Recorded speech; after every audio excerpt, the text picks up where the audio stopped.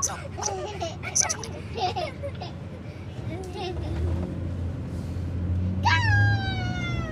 ladies are silly. Sing a song, sing a song.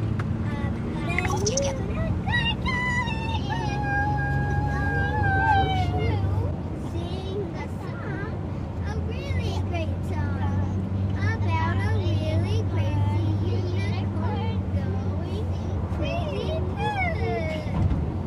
Sing a song, sing a song. About a unicorn going crazy.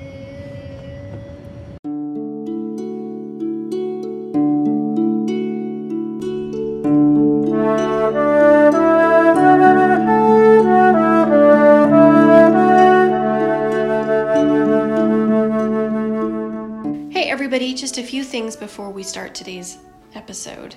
First of all, I apologize that we did not publish last week. We ran into some technical difficulties with Reaper. In other words, I didn't know what I was doing. And I needed a Reaper training lesson with Scott to get me past a little bit of an issue. So thank you, Scott. And we're back up and running again.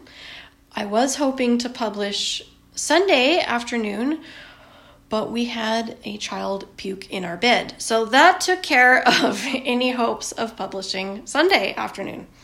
I did get a great compliment, though, before the sick child incident. I had a friend that I ran into, and she said, "Hey, you didn't publish. What's up with that? You're becoming a part of my week," which was awesome. That made me happy. So if we are becoming a part of your week, a couple of favors to ask if you are willing. First of all, would you kindly write a review of the podcast or rate us? That always helps. And our second favor is, would you pass it on to a friend or somebody you know who might enjoy listening? It's always fun to have listeners out there. According to Pinecast, we are up to 224 overall listens at the time of making this recording, that is, and our goal is 250. So if you would pass that on, that'd be great. Today's episode and what we will publish for the next 3 weeks is an interview that Tyler and I did with a dear friend from the blind community. At the age of 22, our friend was diagnosed with retinitis pigmentosa, which is a degenerative eye disease which will eventually lead to total blindness. And our 3-part interview that you will hear today, next Saturday, and the Saturday after is his story and how he picked up the pieces of his life and found ways to adapt and be successful as a blind person. So we hope you enjoy. As always, we are cripparenting@gmail.com. We'd love to hear from you. We'd love to hear your thoughts on the podcast. If you have any questions for us, we'd be happy to hear those. And if you have a story to tell and you'd like to come on to the podcast, we'd love to hear from you as well. Hope you enjoy today's episode, and we'll be back next week. So we are back with episode 6 Of Crip Parenting. And Welcome, everyone. We have a guest. Hi, everyone. Yes, I'm so excited because our, what do you call it, tagline? Yes, Yeah, our tagline. Tagline. How said, we adapt. How we adapt. And so by we don't mean just you and me, Tyler, and we don't just mean adapting to parenting, but we mean how disabled people adapt to life. So our first guest is one of my favorite people that I've met through the blind community, Ray Wright, and you are a professional woodworker and Yes. teacher. Yeah. Yeah. So hooray to have you on. We're happy Thank to you. have you. Yeah, we've been sitting around chatting up a storm for like 30 minutes and thought we should record. Talk about your experiences growing up as a disabled, or like, because you're what's the word, Tyler? Adventitiously? You've got an acquired. Yeah, Disability. adventitiously I disabled. didn't know wasn't diagnosed with my eye disease till I was 22. Yeah, but you have disabled family members. Do you want to talk Yeah. about that? Sure. So I guess my first introduction to disabilities was with my sisters. I have two sisters that are younger than me, and they were both born deaf. So growing up, that was just part of them. It really wasn't a disability, other than they had to start school when they were 3 years old, going to school every day, and I didn't have to start until 5. So did everybody learn ASL, American Sign Language, or? No, that was interesting. So Kathy, my well, she's not. They're both younger, but the older of the two sisters, she when she went in the early 60s to school, or mid 60s, lip reading was the way to you were educated if you were deaf. So she learned to lip read, and then when Patty, my other sister, when she started going to school, it was 8 years later. Sign language was more of the thought process that was better. So they grew up with two different types of education, and later on Kathy learned sign language, but today Kathy, she can hold a conversation with anybody. She has what I call a thick deaf accent. It's a little bit hard to understand, but the more you're around her, the more and easier it is to understand. Where Patty, who just signs, is pretty much mute. So for me, communicating with them, I know some basic signs, the alphabet and that.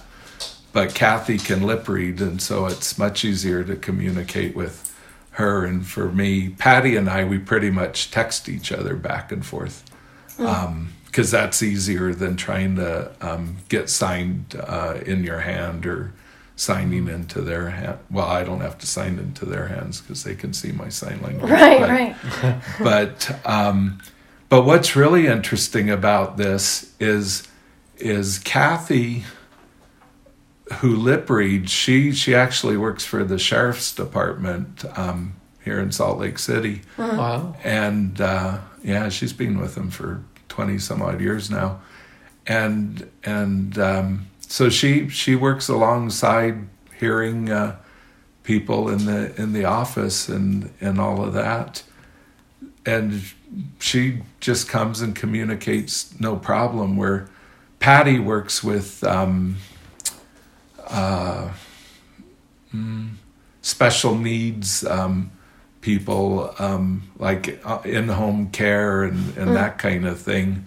And she used to work with some coma patients and stuff where really communication wasn't an issue. It was more of the health care and that type of thing. So that was my first introduction to a disability, which I didn't really think anything of it. And then I guess it just occurred to me, I had an aunt and uncle where my uncle had a wooden leg, and so he lost his leg when he was 17 due to bone cancer. And so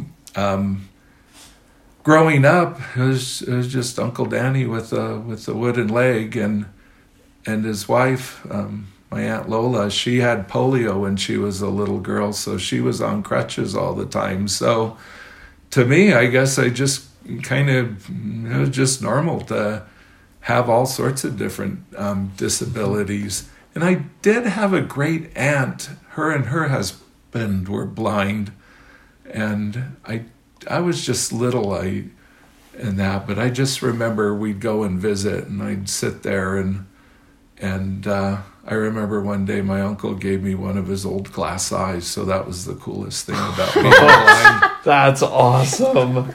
Yeah, I would walk around and hold it in my hand so I could see out of my hand. I love that. That's funny. Whatnot. So, yeah. Did your sisters ever talk about whether they'd wished, the one that they'd wished they'd learned sign or lip reading, or what that was like for them to have two totally different versions of education? If they have, I really don't know. Well, what's interesting now is Patty, who learned to sign, her written English is better than Kathy's, who learned to lip read. Huh. So, like, when I get a text from Patty, it's all pretty much, grammatically right, and as most texts go. Where Kathy's is more almost like, I understand what she's saying, but and of course I can't think of an example right now, but there's just a few words like, she might say, I'm coming over sooner, instead of I'm coming over soon.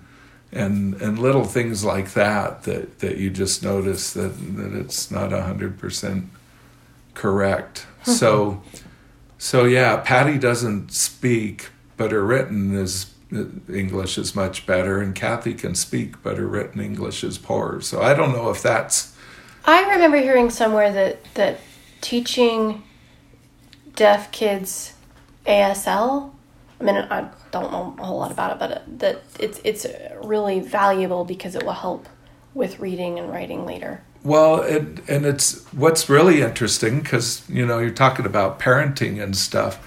So unfortunately, Kathy couldn't have kids, so she never had any of her own. But Patty has 4 kids, and all of them had a vocabulary of about 100 words in sign language before they could speak their first word. Wow, that's awesome. So my nieces and nephew, they could, ask for milk or ice cream they wanted to eat. They wanted to go outside. They learned to say no in sign language, real quick. Now, I think part of that is because I should say my brother-in-laws, both of their husbands are deaf or hard of hearing. So there wasn't a lot of speech in the household. So that probably had something. But then they were around a lot of aunts and uncles and grandparents and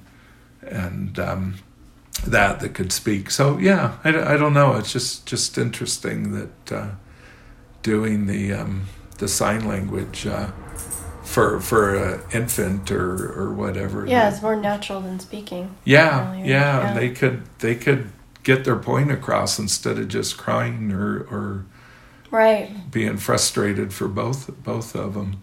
My kids learn to take me places. I want that. Yeah. Put my hand on it. Yeah.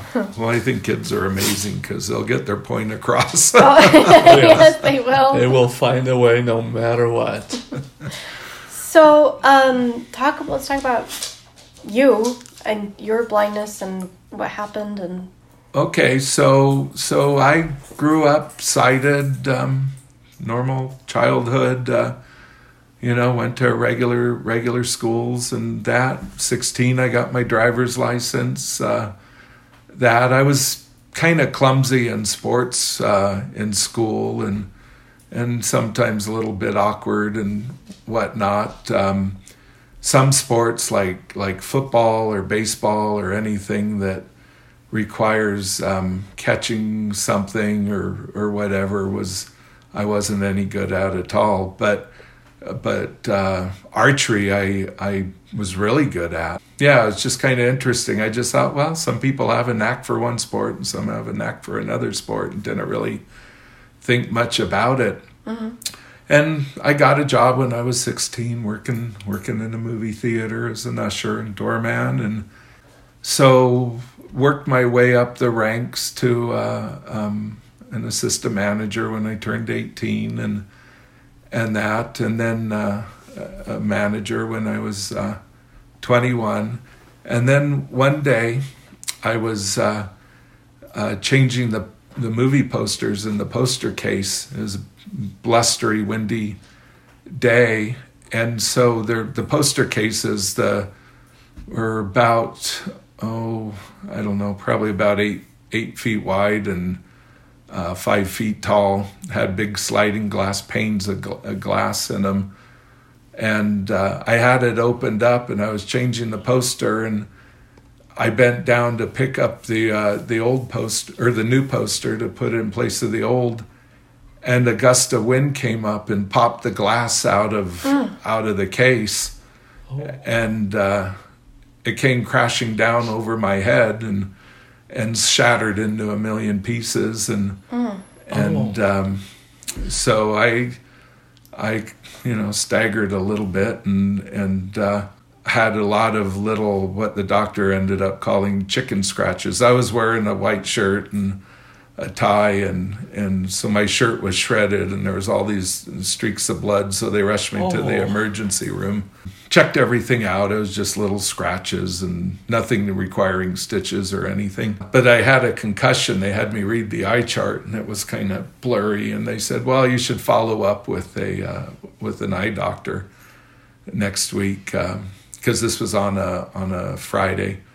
And so I went to the eye doctor the following week, and he gave me an eye exam, and he asked me, how long have you had RP? And I said, what's RP? He said, retinitis pigmentosa. And I said, what's that? He says, oh, it's an eye disease that's causing you to go blind. Oh my gosh. I said, I don't have that. He goes, I think you do. Wow. I said, well, how long do I have? Oh. And he said, oh, a couple of years. Or no, he said, oh, you'll probably be blind by the time you're 30. And I said, oh, well, that gives me a few years. I was 22. Mm-hmm. And he says, no, that should give you a couple of years. Aren't you 28? I said, no, I'm 22. And he said, oh, well, anyway, he says, yeah, from the looks of it in your eyes with the pigment and the retinas and that, you're legally blind. Wow. And I'm like, no way, I can see. I didn't mention earlier that photography was my my hobby. I took photography in high school when I was 16, and that was, the camera was my love, So that was kind of shocking, and so I. Were you sad or scared, or what were you? Do you remember what you were feeling? Dumbfounded more. I was just kind of like, well, what does this mean? Mm-hmm. I guess I didn't really know what to think, so, because I could see, I could read, I didn't wear glasses, I drove, I was, everything you used to think someone that's legally blind wouldn't be able to do. Mm-hmm. Mm-hmm. So the doctor set me up for a exam to get it tested for sure at USC. And I grew up in the LA area, Southern California. So I went to USC and had the test done, and it confirmed that I had RP. So I thought, well, let's get a second opinion. And my mom was a nurse, and so she said, yeah, let's go. So I went to UCLA. My mom did some research and found out that one of the best eye people and doctors, Dr. Hecken Lively, who basically wrote the book on RP, and this was in the early 80s. He was at UCLA once, so I went and saw him, and got diagnosed with the RP, and I had 20 degrees of vision at the time, but I didn't have night blindness.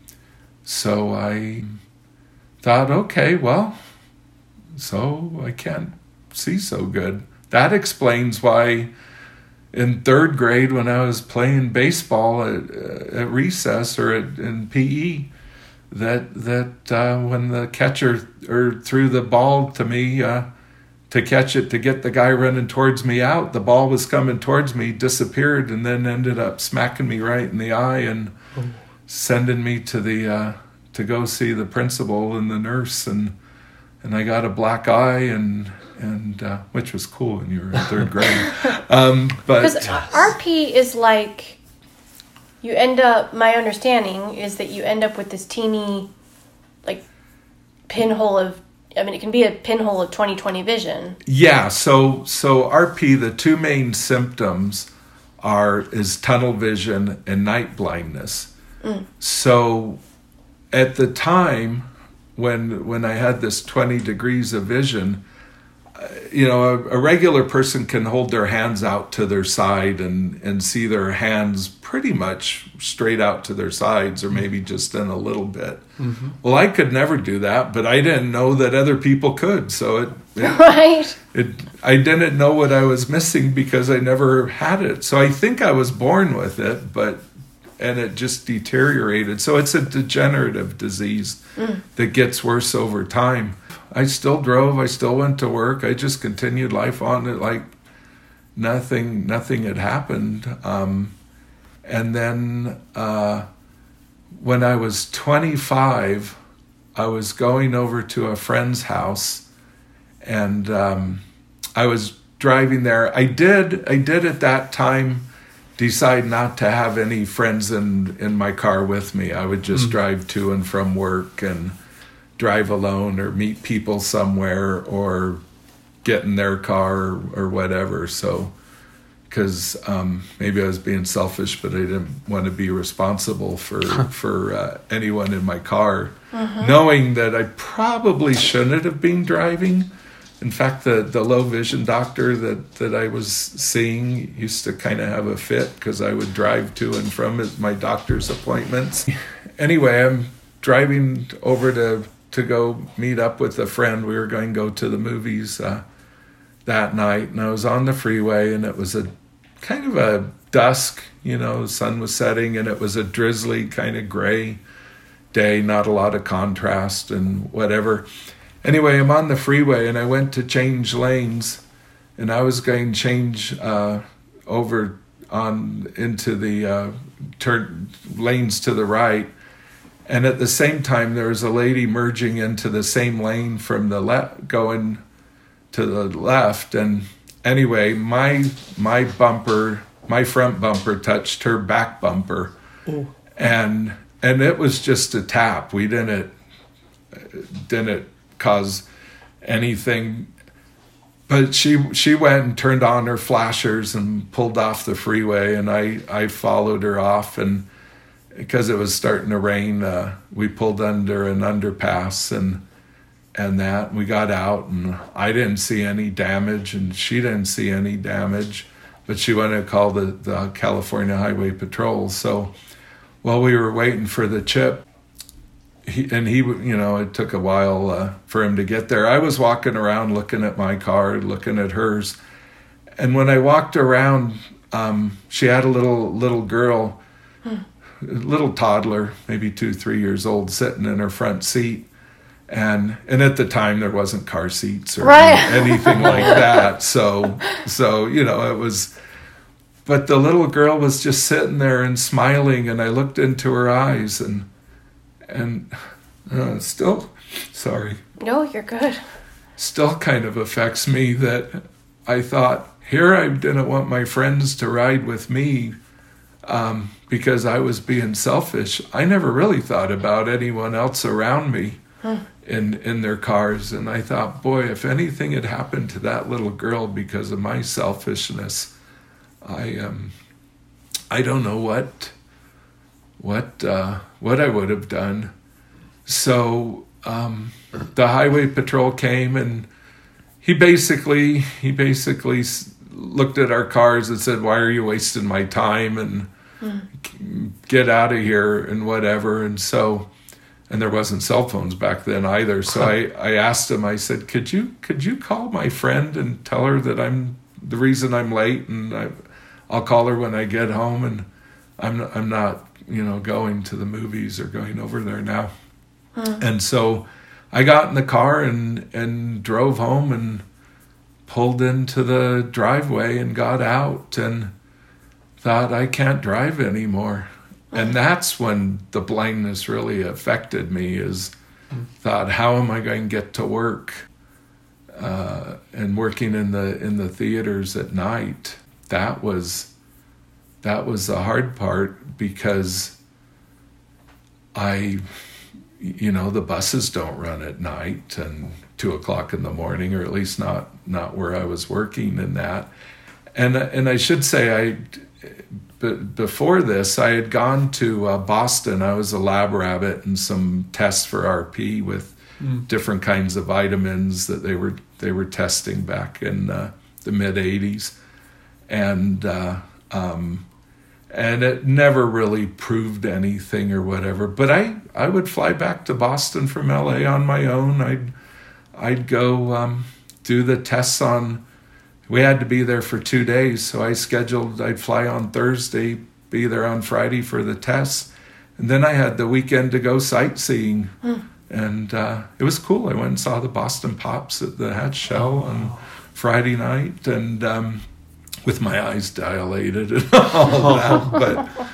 But and then I'd go and do all the Boston sightseeing stuff and that.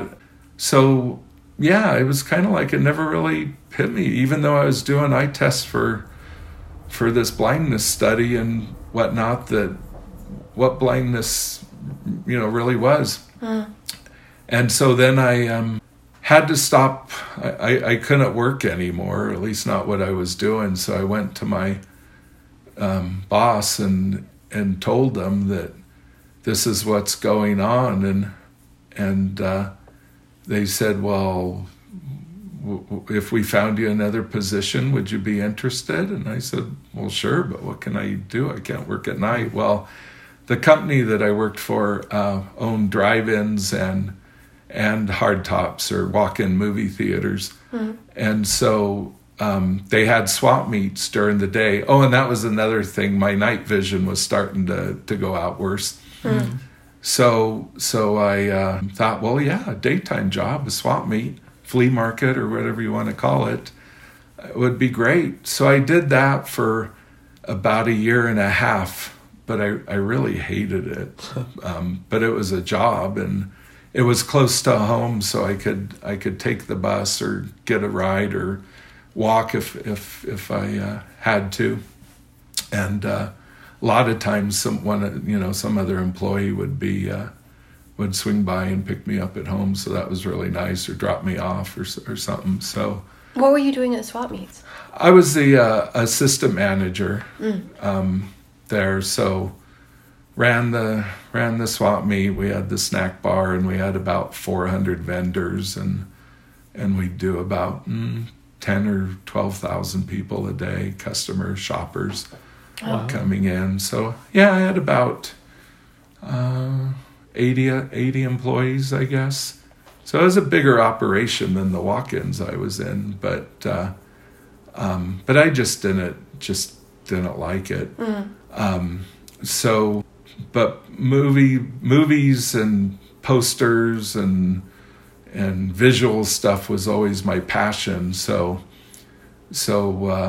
I heard there was a new vice president in charge of promotions and publicity and marketing, advertising, and that. And it used to annoy me no end that we would get the movie posters, and they would be folded up and stuck in with the payroll and kind of get all crinkled, and we'd have to kind of flatten them out to put them up. And so I called them up and said, you don't know me, but I work in the swap meet, and I think there's a crime being committed. That's exactly what I said. He says, what? I said, yeah, they're putting these crinkled up movie posters in the cases. It's a shame. They're beautiful pieces of art. And he laughed and said, oh, well, you know what? As a matter of fact, one of the first things I've done is I've ordered some poster tubes, so they'll be shipped rolled up in a tube instead of folded up in a pouch. And I didn't think anything of it. About 2 months later, I got a call saying, we have an opening in the corporate office. Would you be interested? And I said, sure. So I went in and interviewed and they offered me the job. But the one concern they had, because they knew about my eye problem, was would I be able to get to and from work? It wasn't whether I could do the job. It was could I get to and from work? It was a 32-mile commute each way. Wow. And I I said to him, I said, I tell you what, why don't you give me a probation period? I said, you name it, month, 2 months, 6 months, whatever you want it to be. And if I'm late to work one day, then you can let me go. And so he said, okay, we'll agree to that. And I thought it was interesting. They probably don't ask anyone else, how are you going to get to work? Right. So of course I made sure I was to work early, and I ended up working in the corporate office for 7 years until my vision got bad enough. And I worked in publicity and promotions, and because photography was my my hobby, and that if there was a company picnic or some promotion we did going on, I would bring my camera and take pictures. And part of what I did was working on premieres, red carpet premieres and that. So I'd take my camera to that and end up playing paparazzi, taking pictures of the celebrities and stuff. So it was a great job. And, I dispelled the myths about I wouldn't be able to get to work because I couldn't drive. And it was a challenge, but like I told people, I liked the job more than I hated the commute. And that was true. It was 2 hours on the bus each way. I know how that goes. Right. Yeah, I know exactly. how that goes. I think that's the one thing with not being able to drive, or the worst thing about blindness is that lack of independence, and it's the spontaneity of just like, wow, let's go get an ice cream. Easier said than done. Where someone else, I'll be over someone's house and they're fixing dinner or something. They're like, oh, I forgot the sour cream. I'll just pop out. I'll be back in 5 minutes. And they just run across drive down the street to the store, buy it, and they're back. No big deal. Where me, it's like, well, I guess we're not having sour cream in this. Right. Yep. So yeah, I did that until my vision. How'd you take the pictures? With a camera. Did you get help, or did you have enough vision to see? No, yeah, that's kind of funny. So no, I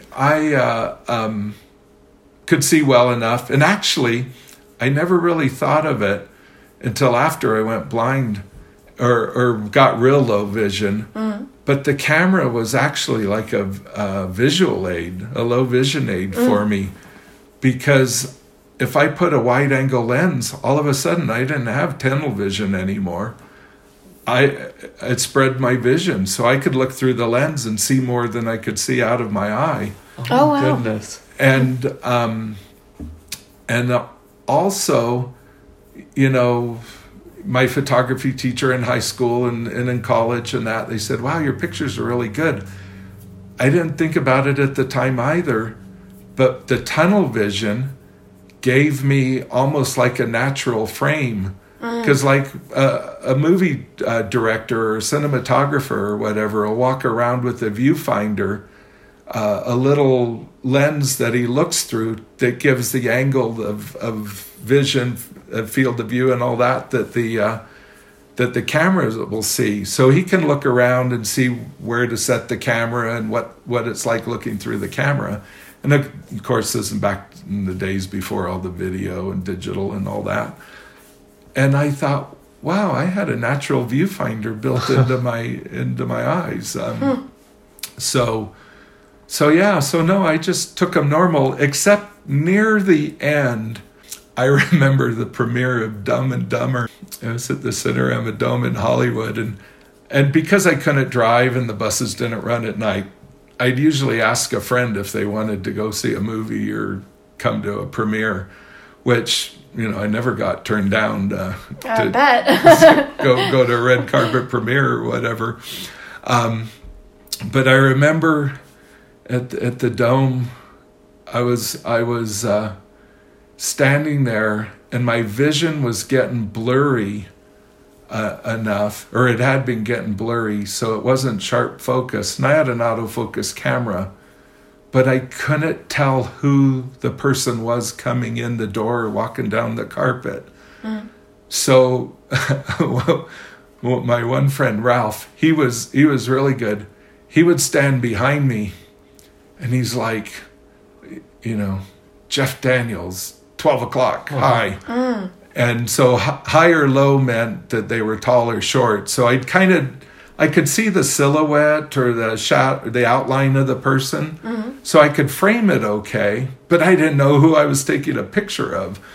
And so yeah, it would be kind of funny, Jim Carrey, and Jim Carrey's tall, so Jim Carrey high or whatever, and Tom Cruise low, because Tom Cruise is shorter, he's about 5'7" or something, 5'8" maybe. So he would tell me that, and so that's why I remember, poor Richard Pryor, he came in and he's like, Richard Pryor, real low, and I aimed low, and then I realized, he was in a wheelchair because of his Parkinson's, I think he had. And so, but then once I took the pictures and took him in and got him developed, I could see up close well enough to see the pictures and tell whether it was a good shot of him or not, or whatever. So yeah, that's how I took pictures. That's awesome. Until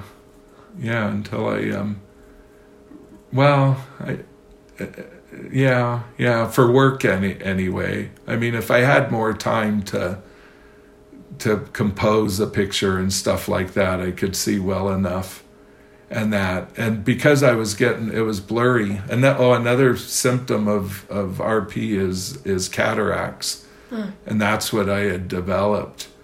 So I went to the doctor, and Dr. Heckenlively did. Did he do the surgery? Yeah, he did. They did one eye, and I had shortly left the theater.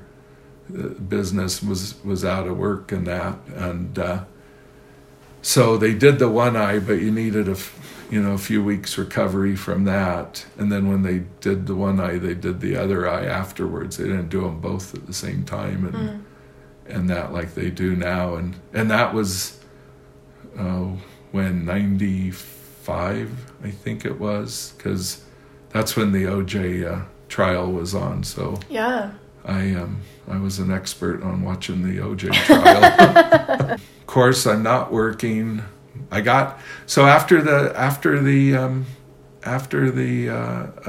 cataract surgery, my central vision was clear again. So I could read the print on the back of a credit card. Couldn't see the whole credit card, but I could read that fine print on the back. So I thought, now what am I going to do? So in my infinite wisdom, I decided to work more with graphic design. And so I went and I took classes at the community college and learned how to use Photoshop and Illustrator and Quark Express for magazine layouts and freehand. Do you have some denial going on? Do you think, or? Probably at the time. At the time, I didn't really think so. I just thought, I got to just keep doing something.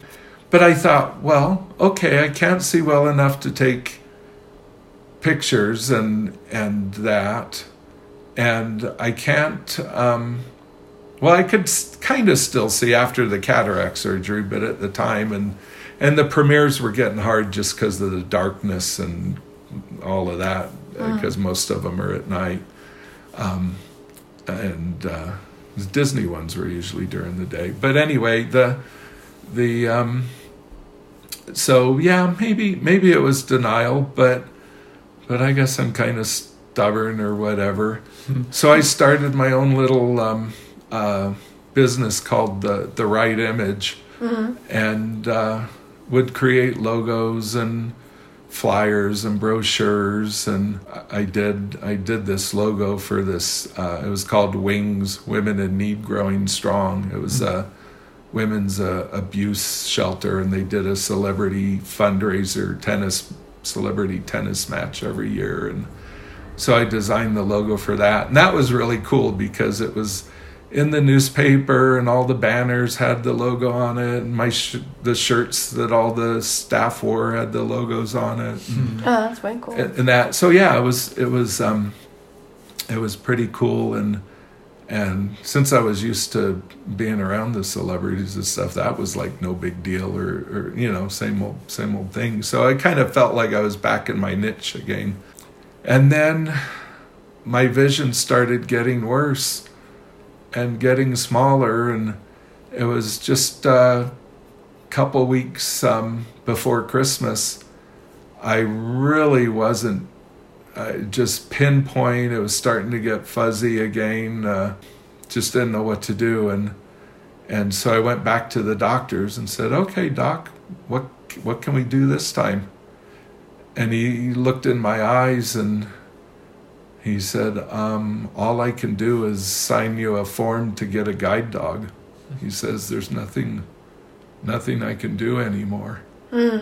My parents had taken me, and I remember coming out of the exam room, and my my mom and dad got up out of the waiting room, and my dad said, "Oh, do you need to make another appointment?" And I said no. And made it into the, you can tell I'm kind of emotional, but made it into the elevator, and I just started sobbing like a baby. Mm-hmm. It was, and I guess that's when it really hit me, because I didn't know there was any type of blindness training, or no doctor ever said, maybe you should go to the Braille Institute. I knew of the Braille Institute, but I thought you had to be blind to go there. I didn't know you could be low vision or whatever. And so, well, this part of people's stories, when they have a disability that is later onset in life, is something that always kind of fascinates me, because at this point you kind of got this choice. Like, you have a pretty traumatic thing that's happened to you, like this thing, whether it's walking or seeing or hearing or whatever it is, right, has it's suddenly gone. So now what is your plan? Like, well, so I'm I go home, and it's like, well, now what am I going to do? Oh, well, I don't think there's anything I can do. And my friends were saying, well, maybe you should go to Braille Institute, or maybe you should go get some classes or learning. I'm sure there's something like that. And I'm like, no, I didn't want to do that. Do you remember why? Why I didn't want to do it? Yeah. I think I was just in shock. It was like everything I did was visual. If someone said, "Do you want to go to a movie or go to a concert?" It's be like, "Oh, movie number one." Do you want to watch TV or listen to records? Oh, let's watch TV. It was, everything was visual for me. Not too much long after this, I turned on the TV, and the Barbara Walters special was on, and she was interviewing Christopher Reeve. And this was after he had his horse riding accident and became a quadriplegic, and that, and he was explaining the what he has to go through, what his day is like, and how he had to wait for the respirator, ventilator, whatever, fill his lungs with air before he could speak. So he could only speak 2 or 3 words at a time, as he was exhaling the air, and then let the ventilator fill his lungs up with air, so he had enough to breathe out and more or less, move his lips to control the speed to create the sound. And I'm sitting there. Now, I'd met Christopher Reeve, and I'm like, Really? this is Superman, and he can't even walk. What am I complaining about that I can't see? That was kind of the turning point, I think, for me. Was and he was on here, doing the best he could and doing this interview, and he said, "Yeah, I'm going to direct a movie, and I'm going to do this, and I'm going to do that," and it was so inspirational. And I think if it had been any other actor or something, I would have. But this was Superman. Yes. Nothing can hurt Superman, right? And I'm, geeky, fan of comics and, Batman, Superman, Star Wars, the whole bit. I'm not even sure if it was probably the next day or two.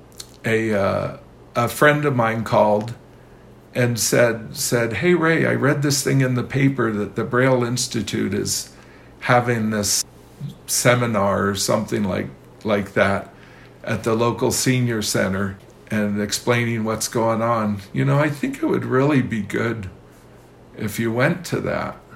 And I was like, "Well, I don't know." And she's like, "Well, I don't know. I just read it in the paper here and thought maybe you should tell you about it." And so I kind of slept on it. So I asked my mom and dad. I told them, and they said, well, yeah, we'll take you if you want to go. I'm like, okay, let's go and see what it's all about.